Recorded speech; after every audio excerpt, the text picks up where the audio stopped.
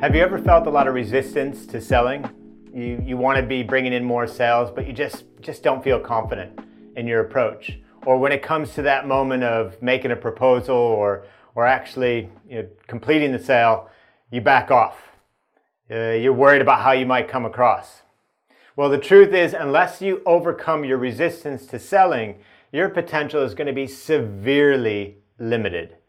Hi, I'm Eric Partaker, and I really struggled with selling. I really struggled with the confidence of getting out there and selling what I was offering to other people. And it took me a long time to come over it. I had to do a lot of research on, well, what do the best do when it comes to selling? What's their approach? And today I want to share with you 4 things, and I'll weave a bit of story in those things about how I overcame my resistance to selling. And the first thing is it all starts with mindset. So Byron Katie, if you don't know Byron Katie, you should check her out. Absolutely fantastic. She's written some great things, really great thinker. And I came across this phrase, and she said, we can have just about anything we want in life, provided that we're willing to go through 1,000 no's.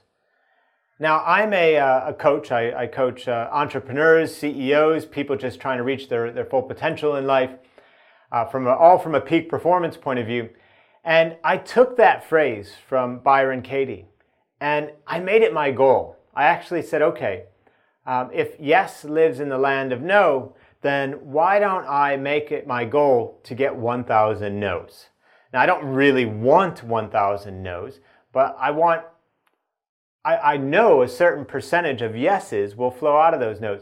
And so I made it my goal to just make as many proposals to new potential coaching clients as possible.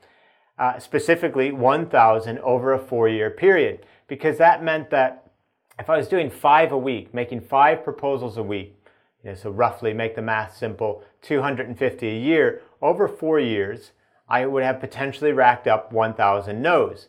And by becoming super comfortable with the fact that the no is actually the goal, but secretly, obviously knowing that out of those no's would flow yeses, I was less worried about the rejection. And I was just focused on that lead measure. Just continue making proposals. Focus on the process, not the outcome. Let the process itself become the goal. And that mindset shift was massive for me. The other thing that you have to do is to remember what it is that you're selling. So you can think about it super tangibly, but you can also think about the intangible side of it. So again, let me take this back to coaching as an example.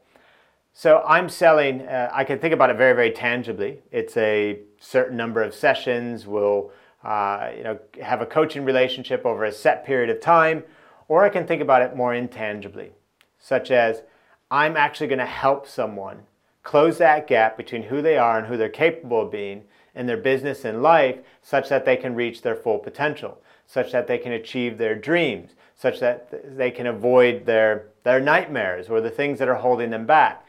And when I make that switch in my head, when I remember what it is that I'm truly selling and the opportunity and the intangible benefits that creates in the person that I'm selling to, suddenly it changes the way I go about that, because it's really putting me in tune with the tremendous benefit and impact that I can create in the life of the person, on the other end of the phone, or on the other end of a Zoom call, or on the other side of a table. So really think about that. Take a moment, think about what is it that you're trying to sell. There'll be very specific, tangible benefits that everyone tends to focus on. But what are the intangible things? How might this, on the periphery, help your client or prospective client, win more games, or win more market share, or perform better, or feel happier, more engaged? Think about that, because there's always intangibles typically associated with the tangible things that we're trying to sell. The second thing that I like to think about when it comes to overcoming resistance to selling is the power of a structure or a framework. Have a structure or a framework to your conversations. Don't just jump straight into them and proceed in a structureless fashion. And I'll give you an example again with coaching. So one of the things that I tend to do when I start off on a call is just ask the person to tell me a little bit about themselves, that I'd like to do the same. And then a key question that I ask them is, what prompted your interest in this meeting today, in a call today?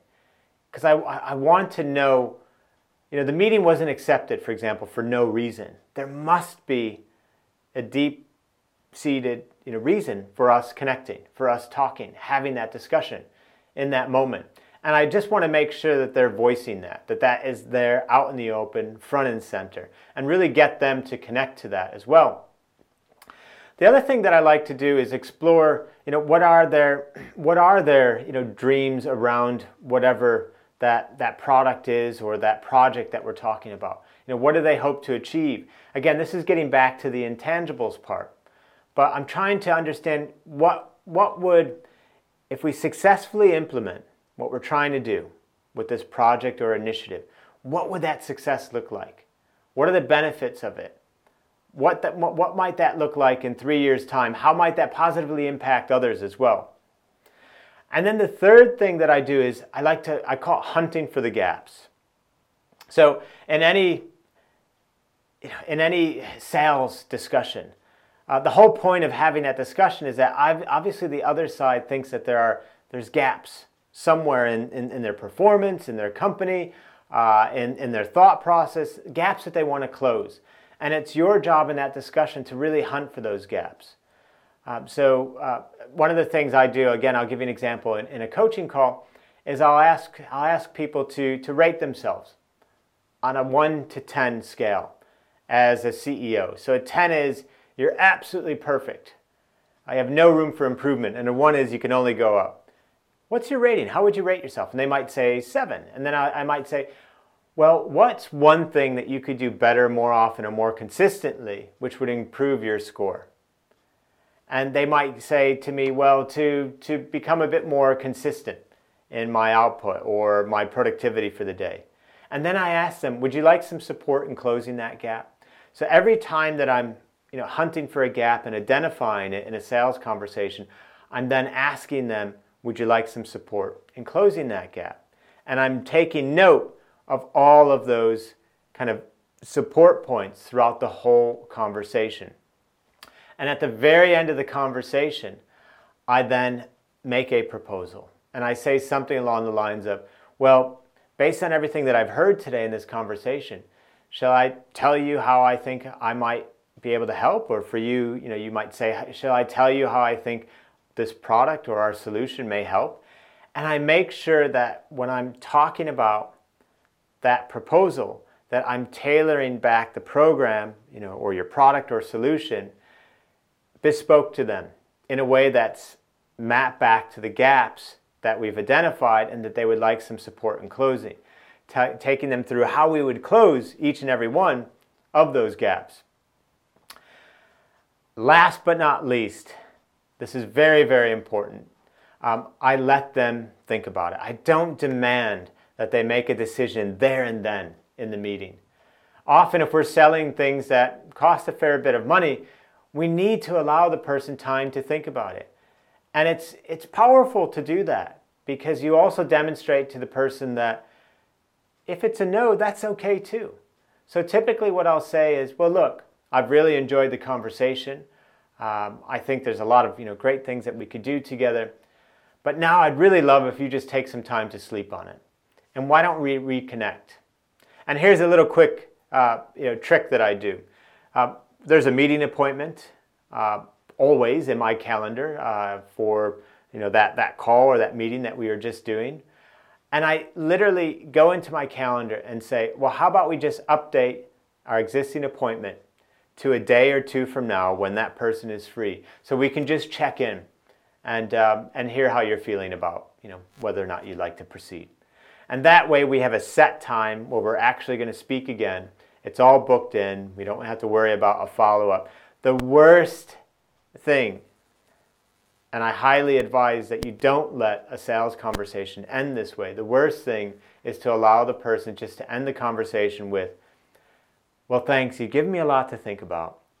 So let me do that and I'll come back to you. I'll come back to you is that's the equivalent of I have no idea when I'm going to come back to you. I might come back to you. I'm not 100% sure. If I do, great. If I don't, so what? So you don't want that to be the end of your sales conversation, which is why it's very, very important to just take that existing meeting appointment and rebook it right there at the end of that discussion, that conversation. So do all of these things from a mindset point of view to having a structure for your conversation, hunting for the gaps, you're making your proposal where you're identifying the gaps that you're going to close. Once again, you're recapping those and describing how your solution will solve all of those, and then give them time to think about it, but make sure you're booking in that follow-up. Do all of those things, and I think it will help you overcome your resistance to selling as you start to rack up better and better results. And I hope you've enjoyed this, and if you'd like more tips like this to help you close that gap between who you are and who you're capable of being in both your business and life, head over to my website at ericpartaker.com where you can subscribe to my weekly newsletter.